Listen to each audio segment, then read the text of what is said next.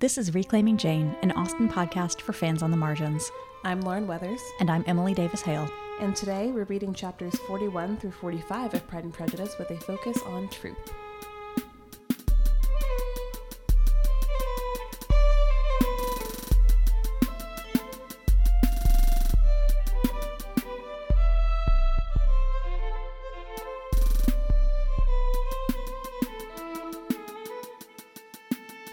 Okay, so now that the letter is well and truly behind us, we're able to kind of move on to see how Elizabeth is going to deal with, the processing of all this new information she gets the fallout, as several new wrenches are kind of thrown into her life over the course of these 5 chapters. It's a toolbox in here. It is.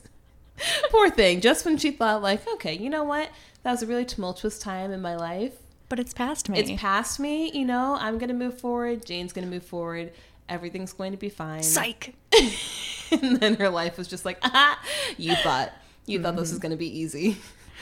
All right, Lauren, are you ready to recap these 5 chapters of Pride and Prejudice? I hope so. All right. We're going anyway. Okay, let's do it. 3, 2, 1, go. Okay, Lydia is invited to go to Brighton with Mrs. Forster, who's a younger woman who just got married, and so not a very good influence. Lydia's delighted. Elizabeth is horrified, but she goes anyway. Elizabeth decides that she's going to be able to go on a trip with her aunt and uncle, the Gardiners. They're going to go up north. It turns out that they go to Derbyshire, which is where the home of Pemberley. So they go to visit Pemberley. Darcy's there. Elizabeth is horrified. She meets Bingley and Caroline again. Caroline is petty, as usual, and she also meets Georgiana Darcy, who is lovely. Ding, ding, ding. Whew. I feel like that was not so bad. That was not so bad. Okay, good. Okay. Ready for your 30-second recap? Ready. On your mark. Get set. Go. Lydia is going with the Forsters to follow the militia down to Brighton. Elizabeth is horrified and tries to warn her father a little bit with Georgiana's experience in mind. But nothing will sway them, and Lydia is off to make a fool of herself. After that, the Gardiners, Elizabeth's aunt and uncle, come and take her on their planned trip, which has been altered so that now they are going to Derbyshire, where they find Pemberley and the Darcys. Done. That was not good.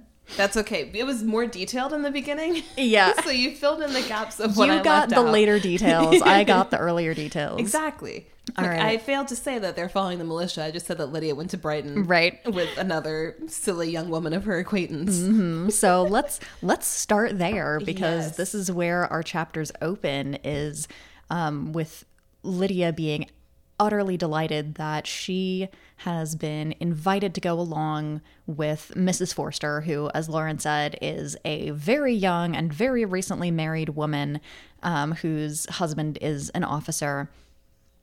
So there is absolutely no chance that she will be any kind of mitigating influence on Lydia's wildness.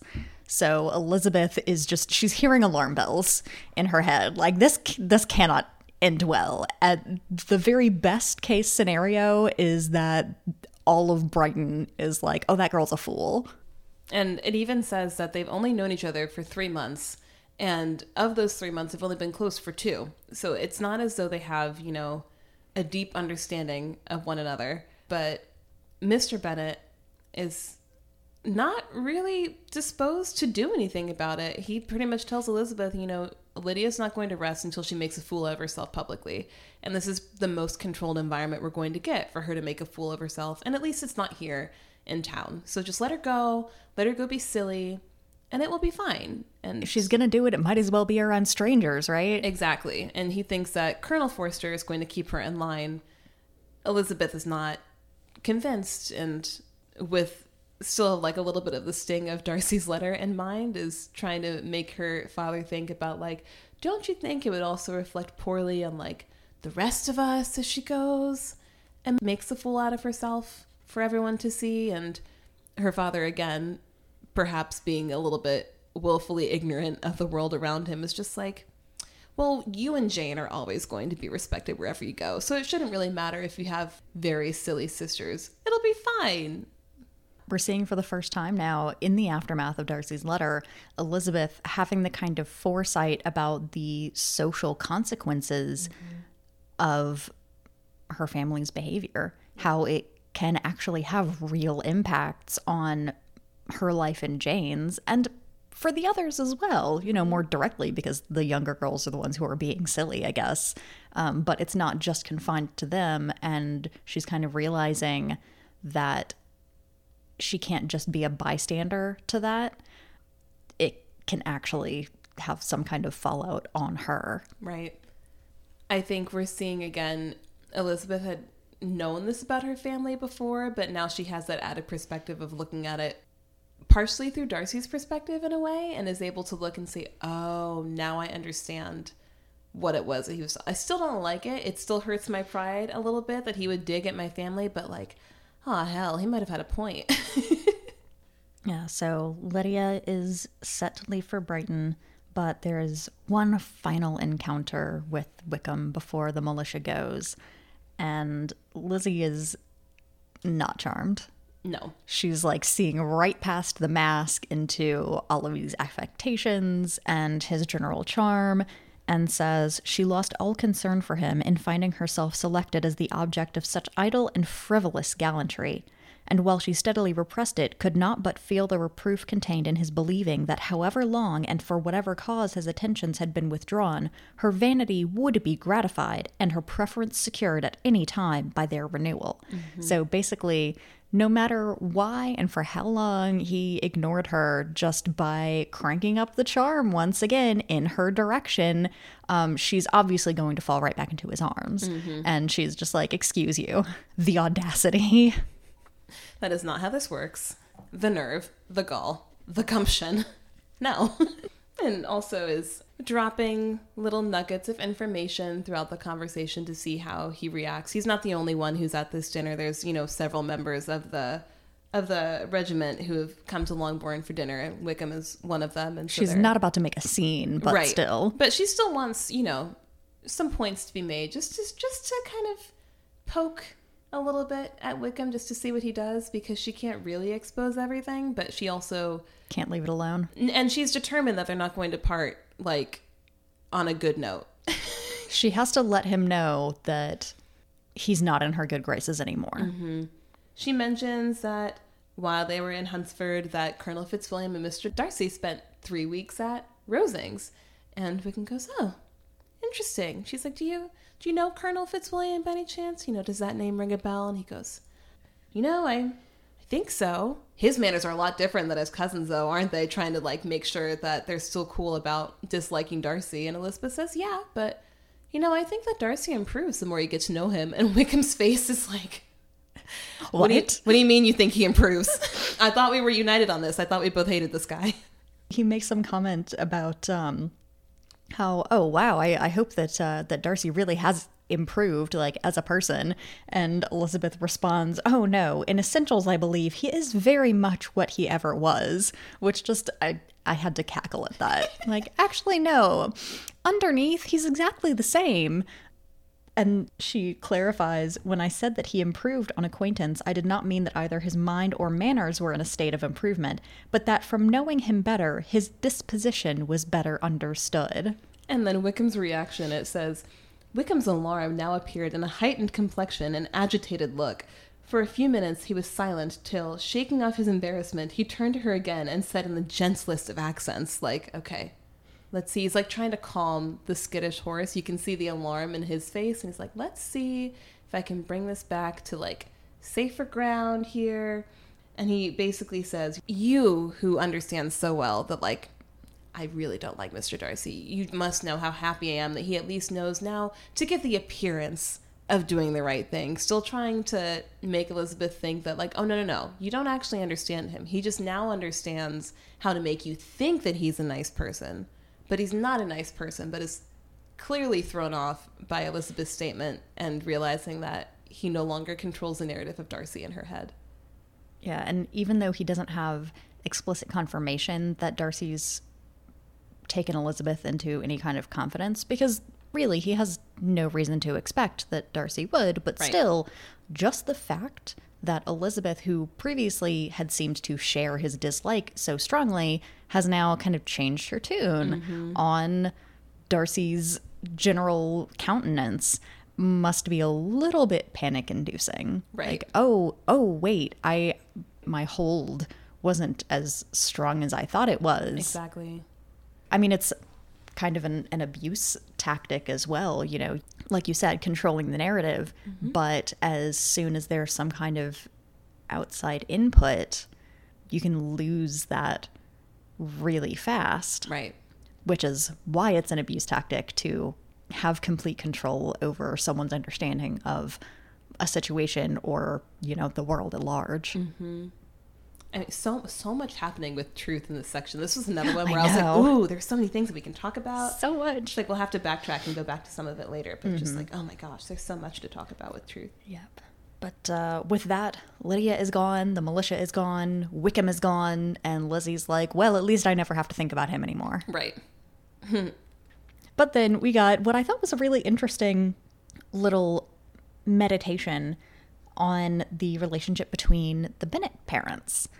And Elizabeth recognizing and admitting that she has recognized for a long time how insufficient a partner her father has been to her mother. Because apparently, and I know way back in like the first or second episode of Pride and Prejudice, I was like, oh, it's kind of sweet, you know, they're still flirting. But now Elizabeth is coming out right and saying, like, actually, Mr. Bennet was just like, ooh, she's young and hot. And then they got married, and immediately he found out that she was just young and hot. There was nothing to back it up, and lost all respect for his own wife, which is really sad.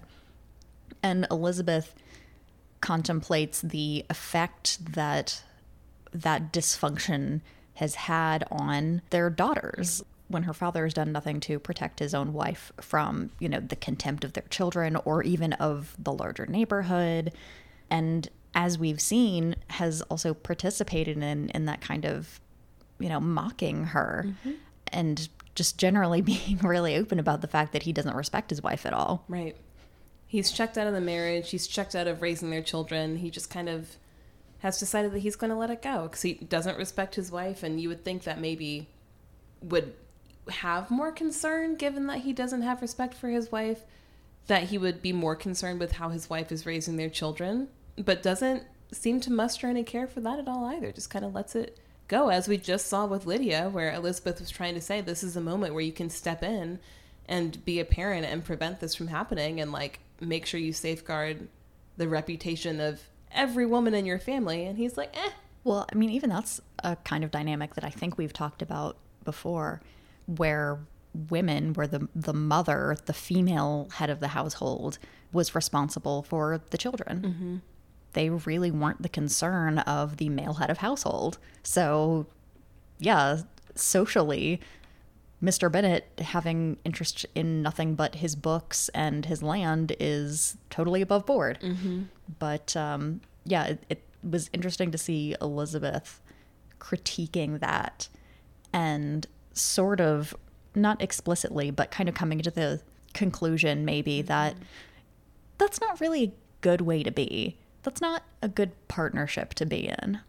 And perhaps thinking too about like what she would want out of her own partnership in the future. Like, okay, well, I do not want a husband who's going to just kind of leave me high and dry, but nor would that be the case for her depending on who she marries, because she's not her mother at all. She has her own intellect and her own, you know, something else to bring to the table other than beauty, which is in the eye of the beholder and often fades. Yeah, that actually made me think, as much as everyone likes to compare Lydia and Mrs. Bennet, Lydia's a lot more like her father than anyone seems to acknowledge either. Because she's doing the same, kind of running after youth and beauty with no thought for, okay, what comes next? Yeah. Oh, I hadn't thought about that. That's a good point. It may just be that one thing, but yeah. It's a pretty significant one thing. Yeah. She may have her mother's temperament, but her father's decision-making tendencies? Yeah. Perhaps.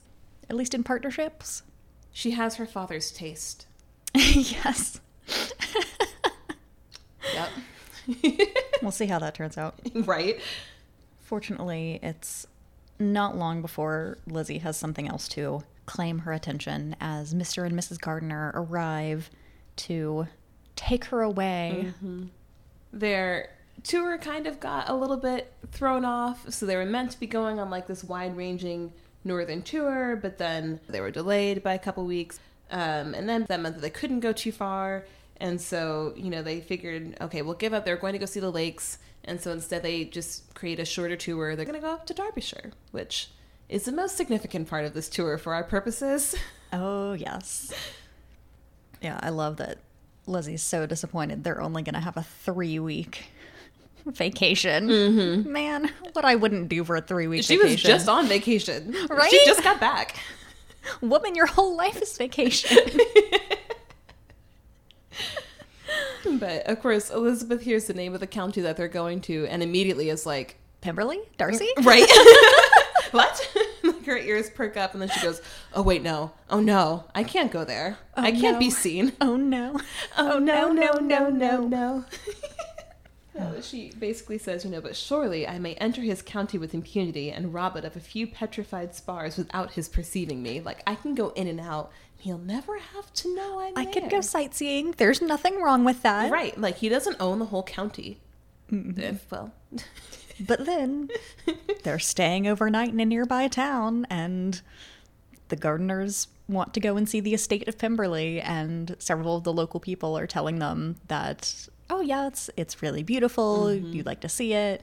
And then Lizzie kind of sneakily asks their chambermaids, like, so the Darcy family, like, they're not here right now, are they? And is assured that no, they won't be there. It's fine. And so she agrees. They can go to Pemberley, and that's fine. She's stressed about it because she is thinking to herself, like, I have no business at Pemberley.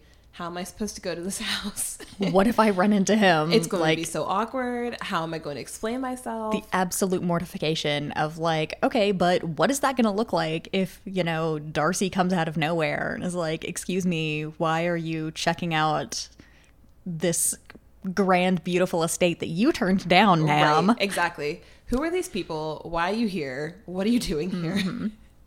And despite herself, she's not able to contain those kinds of thoughts as they drive up to Pemberley, and she sees really how gorgeous the whole surrounding land is, how beautiful the house is, and thinks to herself on several occasions, this could have been mine. Yeah, like she catches herself admiring it just for the sake of it, because the house fits in well with its surroundings, it's beautifully built, like the nature of it all looks fantastic. It backs up to like these giant woods and there are trees everywhere, and it's just this beautiful surrounding area and a beautiful house, and she's admiring it just for the beauty of the architecture and the landscaping, and then remembers, ooh, I could have been here already. I could have already been acquainted with this house. Like, this could have been mine. I don't really know how to think about that. Especially in comparison with the other grand house that she's been recently acquainted with, Rosings, which was very opulent and ostentatious. And she thinks to herself, with admiration of his taste, that it was neither gaudy nor uselessly fine, with less of splendor and more real elegance than the furniture of Rosings. Yep. So it's like, oh shit, he's got taste.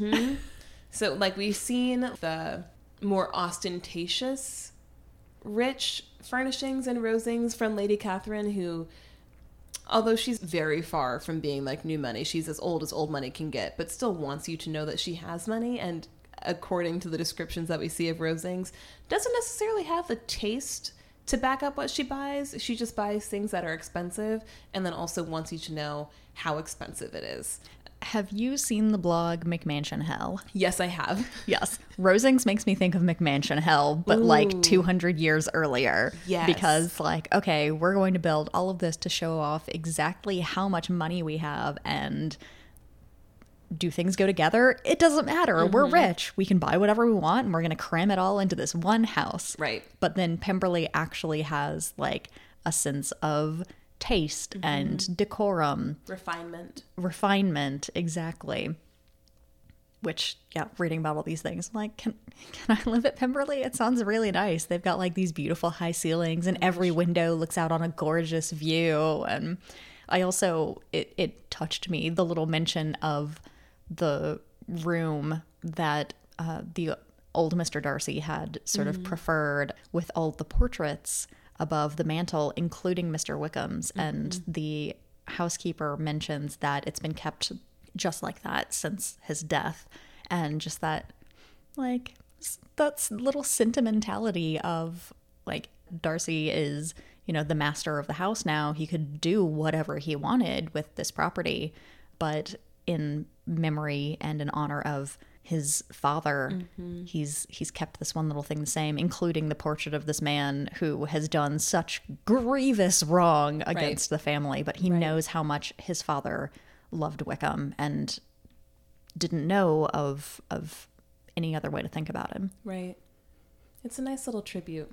And also shows Darcy's sentimental side that, like, he never really expresses, but we get to see flashes of through other people talking about their relationships with him, and the housekeeper showing off this room in Pemberley that's been kept exactly the same, even though we don't get to see straight up Darcy being really sentimental, as evidence of that emotion that he just doesn't really put on display. Yeah, being in his actual space and speaking to people who, the housekeeper has apparently known him since he was 4 years old. And Lizzie's really getting a look at this other side of Darcy, the sentimental side where he preserves this room that his father had loved so much. The indulgent brother who brings down a brand new piano for his sister and has an entire room made over because the last time she was at the house, she really liked being in that room. And then the housekeeper's just effusion about what a polite and kind and just person he is as a master of an estate, as a landlord, all these things. And even when they speak to people in town, the worst thing that is ever said about him is that he's kind of proud. And Elizabeth kind of catches herself. She's like, well, that kind of makes sense in a small little market town where, like, he doesn't spend time here. Right. People don't know him here. And that was her first impression of him as well, was the pride. So she's just suddenly thrown into this entirely different perspective of who Darcy is as a person.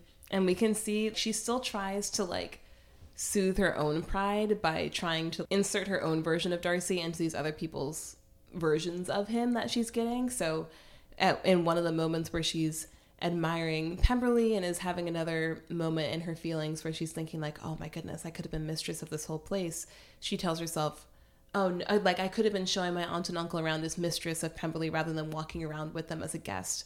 And then she tells herself, oh, actually no, because they wouldn't have been allowed here and I would have been separated from them forever. And then that's how she makes herself feel better about it. But we'll see later, that's not the case at all. They never would have been barred from Pemberley. So let's talk about what happens later, because the very thing that Elizabeth feared so dreadfully happens. Yep. So they're walking around the grounds, and then who appears from behind the stables but Mr. Darcy? And it's too late to turn around and not be noticed by him. And he and Elizabeth have this moment where they both just, like, freeze. Yep. Just utter deer in headlights. Wait a minute. What are you doing here? You weren't supposed to be here. Panic. Yep. Yeah. Neither of them, they're blushing. Neither of them really knows what to do. Darcy recovers himself quicker, and of course, as the master of the entire house comes over and, like, introduces himself, says hello, Elizabeth is just like, do I compliment Pemberley? Does that make it weird? Can I say anything?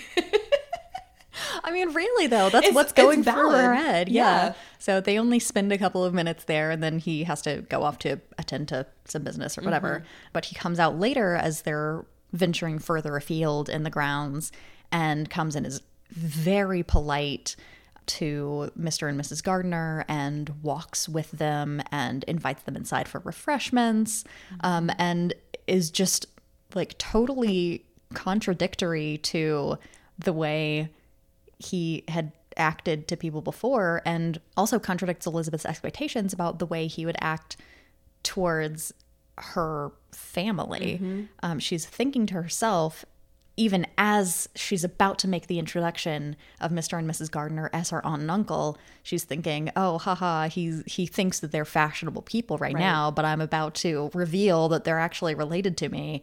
But his demeanor doesn't change at all. Mm-hmm.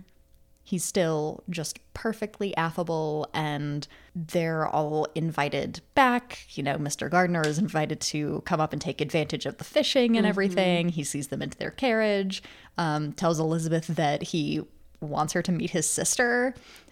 Which she also was like, you do? Like, I mean, I would love that, but you do? Mm-hmm. Look, as someone with siblings... And Lauren also is a person with siblings, like being like, oh yeah, I really want you to meet my sister. Like that's a thing. It is a thing. Like if I am introducing you to my brother, that means that you're important to me, because like there is a very specific boundary where it's like, unless it's just like a happenstance thing, if you're not close to me in my life, you're not meeting my family, because my family is important to me. And so they know if I'm introducing somebody to them, it's like, no, this person is like an important person in my life. There's some tests that if you're even given the opportunity to take them, like that says something. Mm-hmm. And Elizabeth realizes the weight of that too, where she's like, okay, so not only does he not act like he despises me, he's not ignoring me, he's not being coldly polite, but he's being kind, and he asked if I wanted to meet Georgiana. Like this is just completely the opposite of how she thought this interaction would go. And this, coupled with just the general beauty of his home and the lovely things that people are saying about him the whole time, I can imagine it's just throwing her for a loop. Mm-hmm. Like, she's already started to reform her concept of who he is, but this is something else. Right. Yeah. And she's struggling. And so she goes, you know, she was overpowered by shame and vexation. Her coming there was the most unfortunate, most ill-judged thing in the world. How strange it must appear to him, and what disgraceful light might it not strike so vain a man. It might seem as if she had purposely thrown herself in this way again. Why did she come? Why did he come a day before he was expected? She's just going on and on in her head about how terrible everything is. But, of course, it turns out not so terrible. She is able to meet Georgiana and is just shocked when... so she had learned from Darcy that Georgiana and the Bingley siblings as well were going to be coming down to Pemberley the next day. And so she thinks, okay, we'll give it a day. Georgiana will want to settle back in at home. And then, you know, day after tomorrow, I'll probably meet her. But no, the same day that Georgiana arrives at Pemberley, she and Darcy come into town to see Elizabeth. So does Bingley, which is really cute. But he shows up 15 minutes late with Starbucks, you know? Right. It's like, and I think it even says like Elizabeth recognized like his bounding step or something like that. Like, here comes the golden retriever. He's back. Truly he is. But she can see right away that Georgiana is just like, she is painfully shy.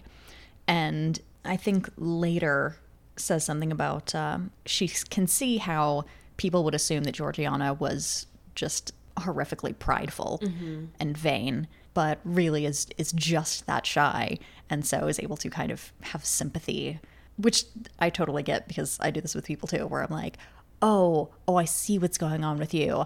I'm going to make a little extra effort because I know that you want to do this, but it's just too hard because I've been there. Right. I mean, I feel like that's one of the most relatable things, because I think both of us have been tagged as like the aloof person because we're just quiet and shy, more so when we were like 18 than now. Oh yeah.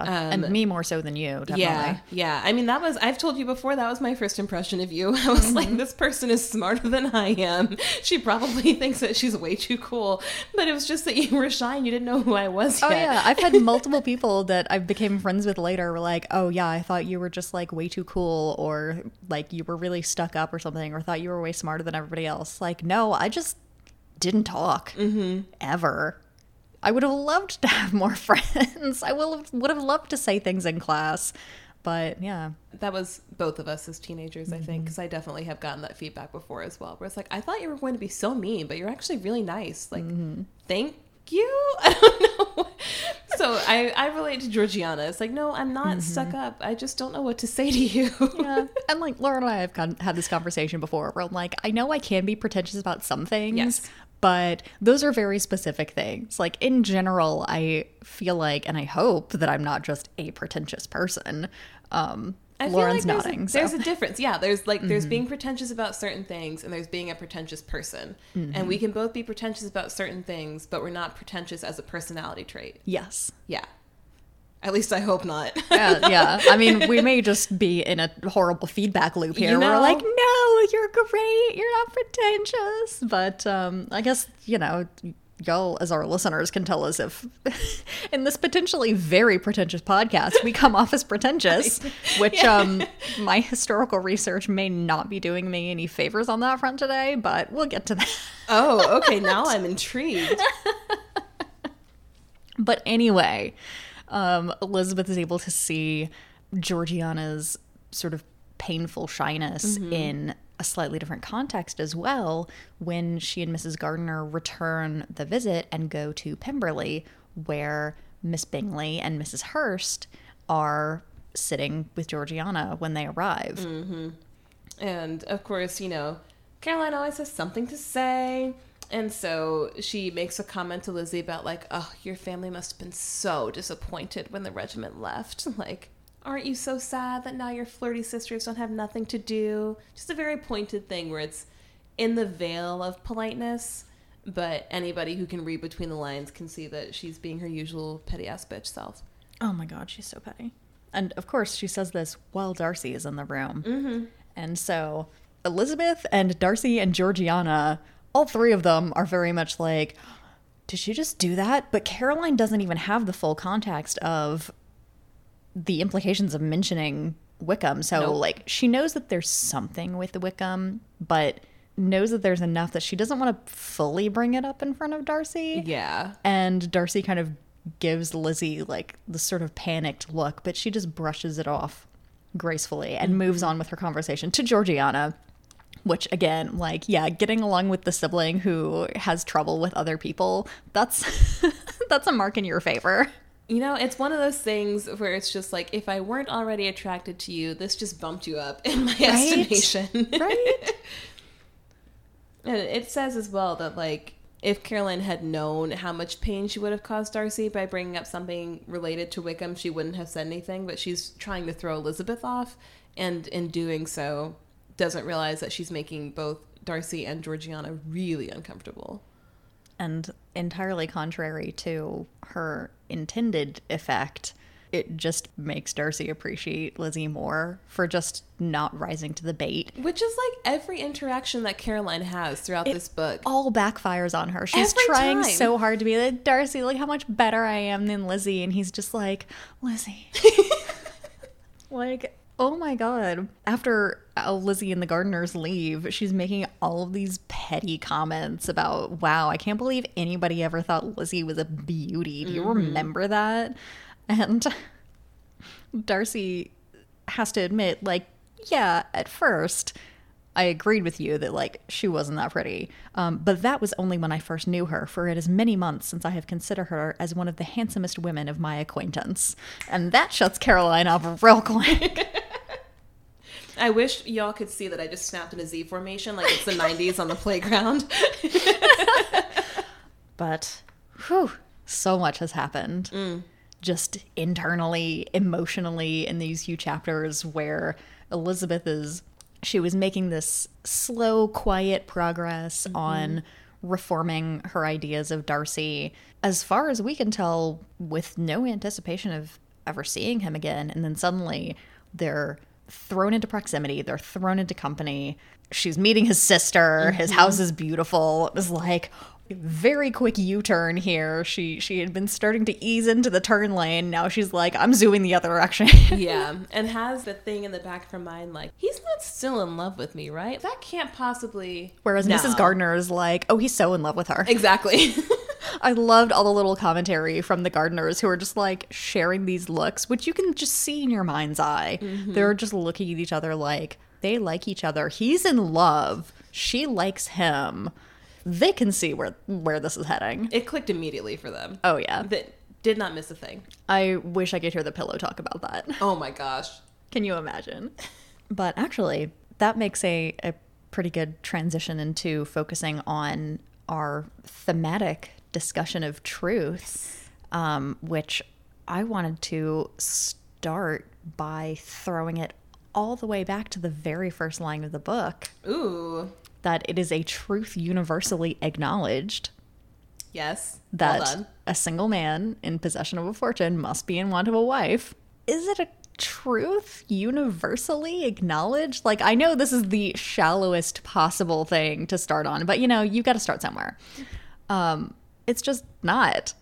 It's just not. That's just, you have to be in such an impossibly specific context for that to be a truth acknowledged at all, much less universally. Like, that line always, with, thanks, of course, also to the Lizzie Bennet diaries, that I can only ever hear coming from Mrs. Bennet. Yeah.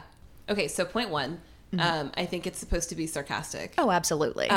Point two, I'm sitting here laughing because adding to the perhaps I am more pretentious than I would like to believe that I am. When I took my seminar on Jane Austen, I wrote my paper on perception and truth Yes. in Jane Austen. Oh my God, we're And so I'm well like, prepared for this episode. All right, everyone just pause and give Lauren a round of applause because she's been sick all this week, but still, she's coming back with a vengeance. Thank She's you. going to hit it. I appreciate it. You just prepared for this episode like 7 years ago. Yep, pretty much. Mm-hmm. Yeah. But basically, like, my thesis of that paper, I was talking about, like, Northanger Abbey and Pride and Prejudice and how Jane Austen worked with, like, perception and truth in both of those, and was how she uses the events and the characters and the narration of both of those books to teach her readers basically to think for themselves and to be able to reason their way towards truth rather than just accepting truth at face value or accepting the words of other people, but not even 100% believing the narration of her own books sometimes. Like, read between the lines, look at what's being presented to you, and figure out on your own what the truth is, pretty much. And I think we see so much of that in this section specifically, of, like, the different truths that are happening parallel to one another, depending on, like, which person you're speaking to. Like, Mr. Bennet has his own version of truth about what's true about his family. Like, he thinks it's true that no one's going to care about what Mary and Kitty and Lydia are doing with regards to Jane and Elizabeth, whereas Elizabeth has her own version of truth, which is, no, they will ruin us all. There's 5 different accounts of Mr. Darcy that Elizabeth has to contend with at any given time, all of which are true to the people speaking them. And she has to figure out which version of Darcy she's going to accept as the real one. Like, what's her truth? Yeah, from our perspective, people today, we want to think of truth as being totally equivalent to the idea of fact. Mm-hmm. We want truth to be objective. We want there to be one inalienable truth that can't be affected by perceptions, by biases, by other judgments. But that's not really what it is. We've seen, given a very charitable interpretation of Wickham and his motives, that there can be multiple quote-unquote true accounts of the same factual events. So it's possible that Wickham truly believes that Darcy just has it out for him, whereas Darcy thinks that he was actually being pretty generous in giving Wickham what he did. Of course, like I said, that's very charitable towards Wickham. Right. I don't know how we feel about that. Perhaps too charitable. I think he can still be manipulative and still think that Darcy truly wronged him. Yeah. Like, in his brain, he can think that Darcy really did him wrong, and that's true to him. Mm-hmm. And he can also have been a complete asshole in trying to avenge that perceived wrong. Yeah. So even given a basic set of facts, they can look different in truth based on the perspective of the people who experienced them. Mm-hmm. So this is where my pretension comes in, because where I decided to kind of start my dive in for the historical research this time was with the whole kind of philosophical basis of neoclassicism.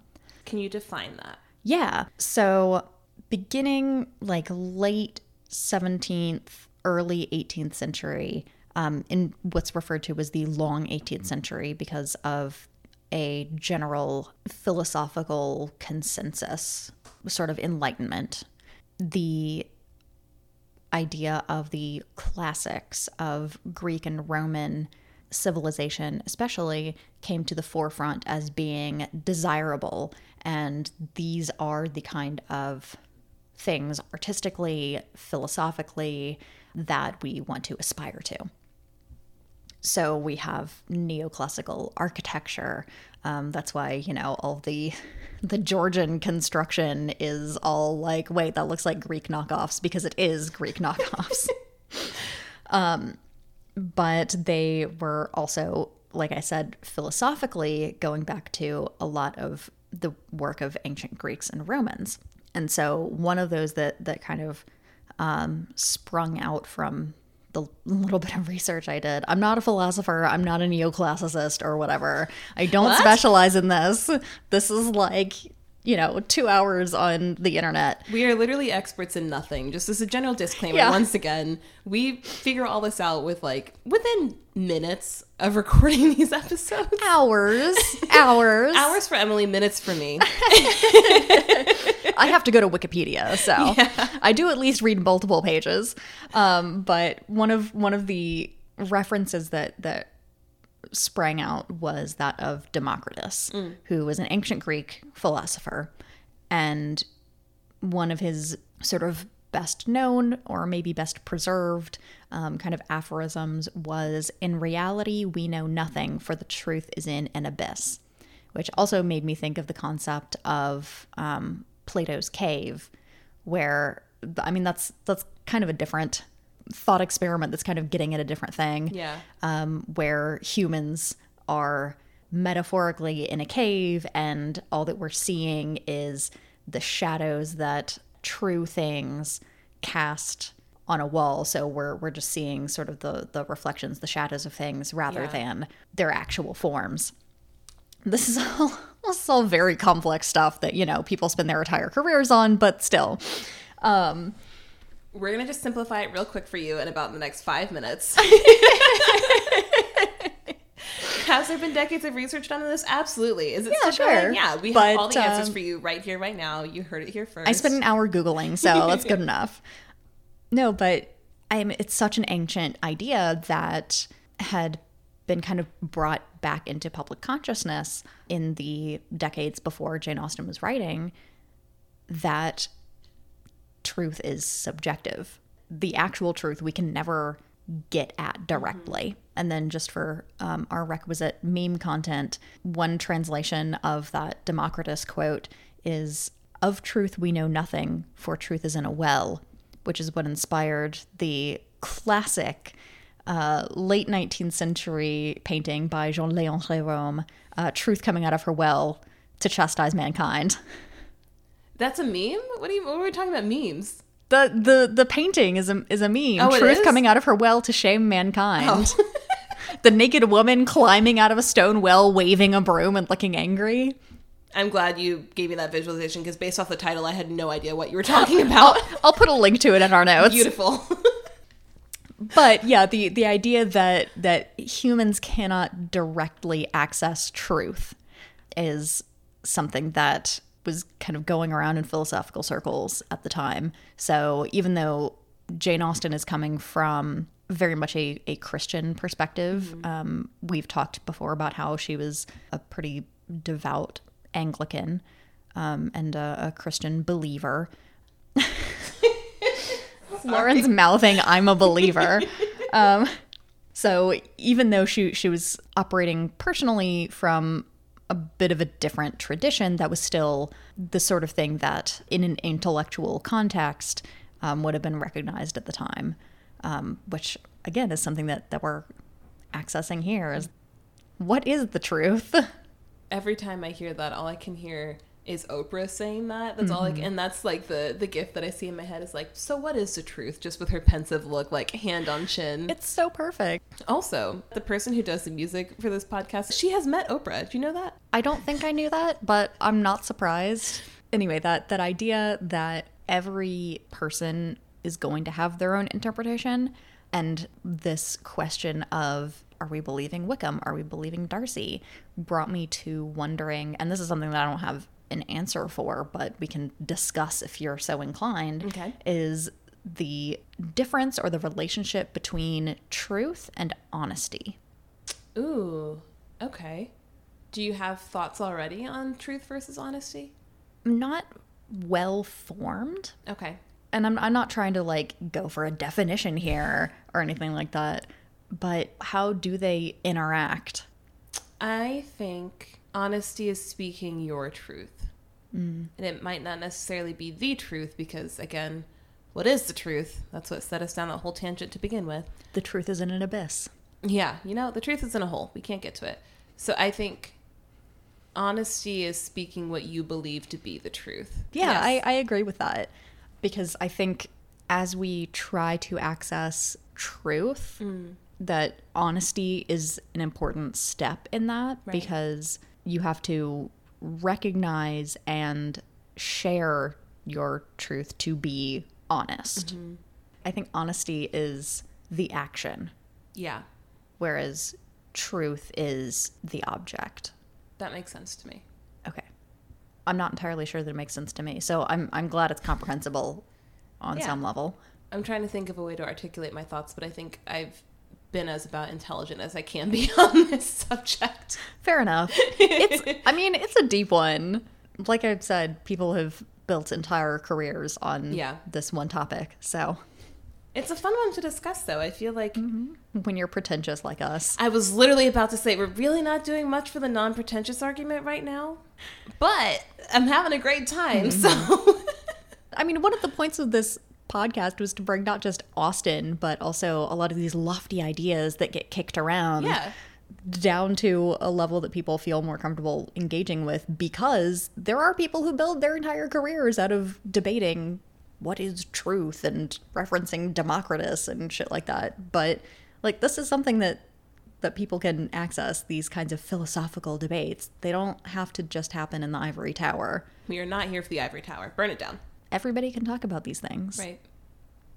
Burn down the gates. Exactly. No gates to keep.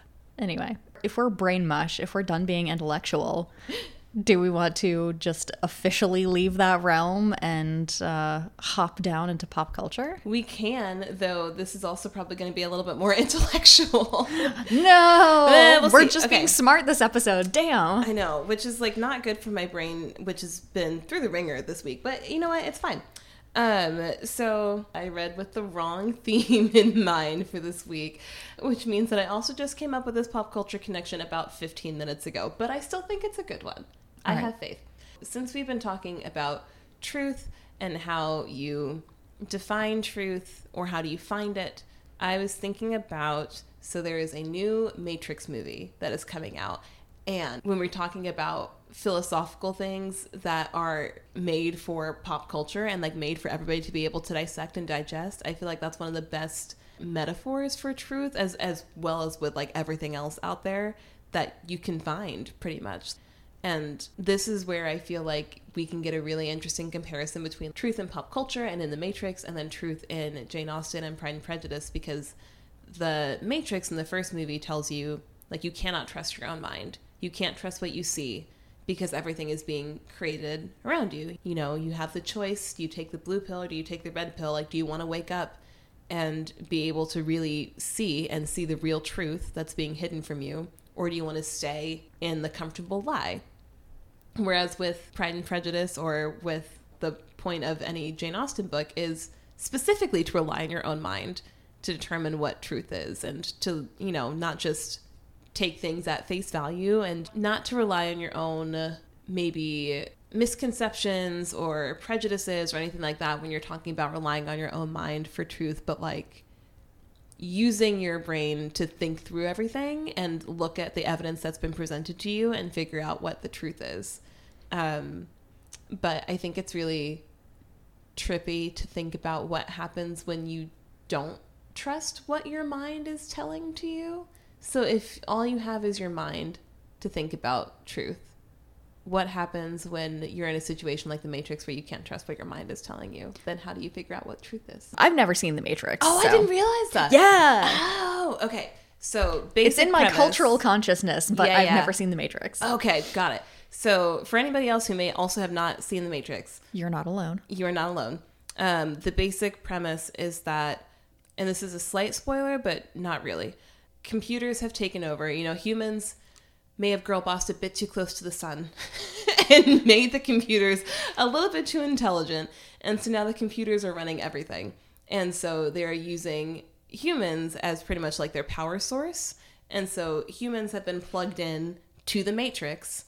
And so in the humans' minds, they're living in like normal 90s world. You know, they're going to work, they're doing all these things, but in reality, they were just in this pod because they're being used for power sources by computers. Man, if I were offered the choice between like continue being blissfully ignorant and living your life, Yeah. or like understand the dystopian levels of horror that surround you, I'd be like, nah, bliss. Please. Blissful ignorance, please.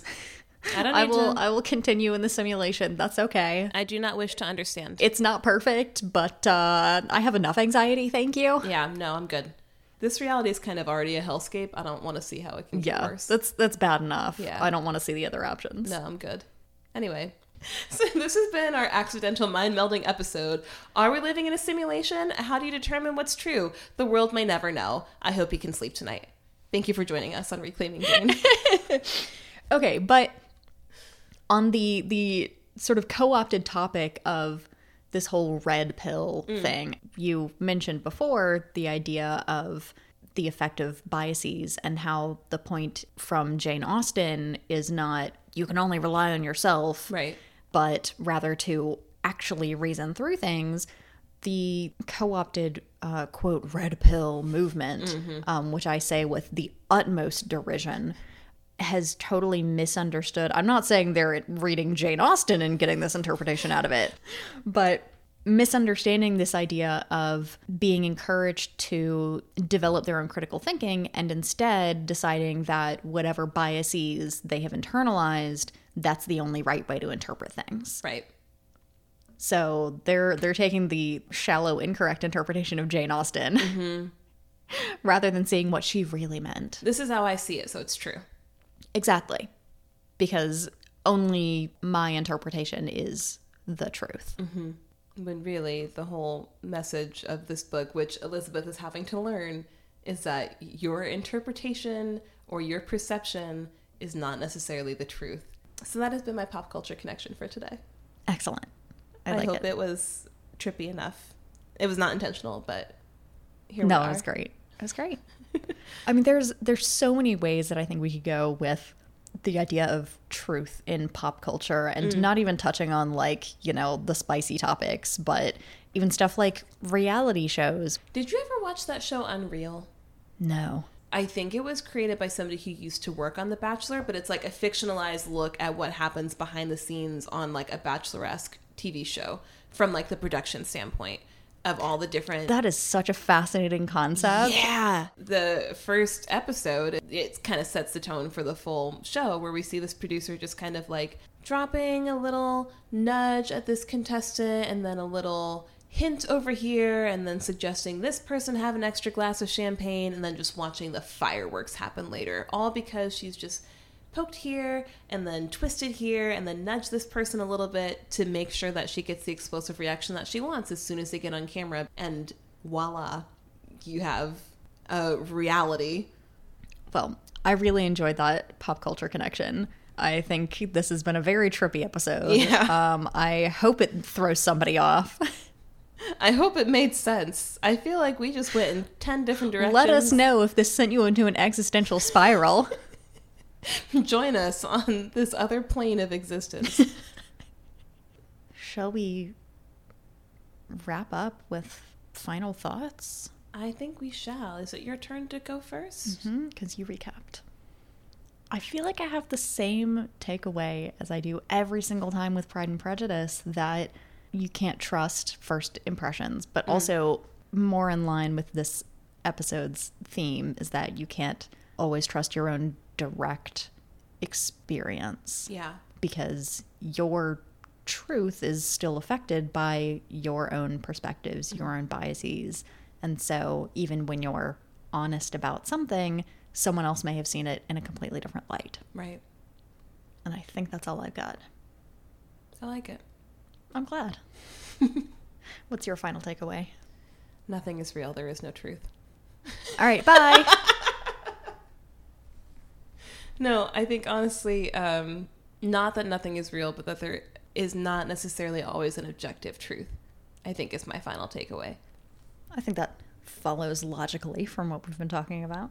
I'm preventing myself from rambling because I will talk for another 2 minutes ad nauseum, and so I'm just going to cut it off All right there. Sounds like a plan, Stan.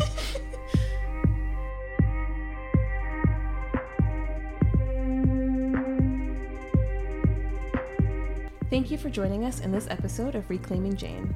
Next time, we'll look at chapters 46 through 50 at Pride and Prejudice through the lens of sacrifice. To read a full transcript of this episode, check out our website, reclaimingjanepod.com, where you can also find show notes, the full back catalog, and links to our social media. If you'd like to support us and gain access to exclusive content, you can join our Patreon at Reclaiming Jane Pod. Reclaiming Jane is produced and co-hosted by Lauren Weathers and Emily Davis Hale. Our music is by Latasha Bundy, who has famously met Oprah, and our show art is by Emily Davis Hale, who has not. We'll see you next time. Oh, that was the greatest tragedy of my elementary school life was that I can't snap. I never could snap in a Z formation, and it's just not the same to clap. No, it's really not. Mm-mm. You can't clap in a Z formation and have it look cool. No. Just, that ultimately that was my downfall. That was the reason why I was never cool. It wasn't any of the other things about me. It was the fact that I couldn't snap. I mean, look, that snapping in a Z formation in 1999 was the thing to end all arguments. There was no comeback from that. The ultimate shutdown. It was. Yeah. If somebody did that in your face, you just had to take the L and go sit down. Get out of the sandbox. Yep. Of course, I was never even cool enough to warrant having a Z formation snap aimed at me, but I witnessed it and it was brutal. Yeah, truly. I witnessed it from the picnic table where I was sitting and reading my book because that's what I did.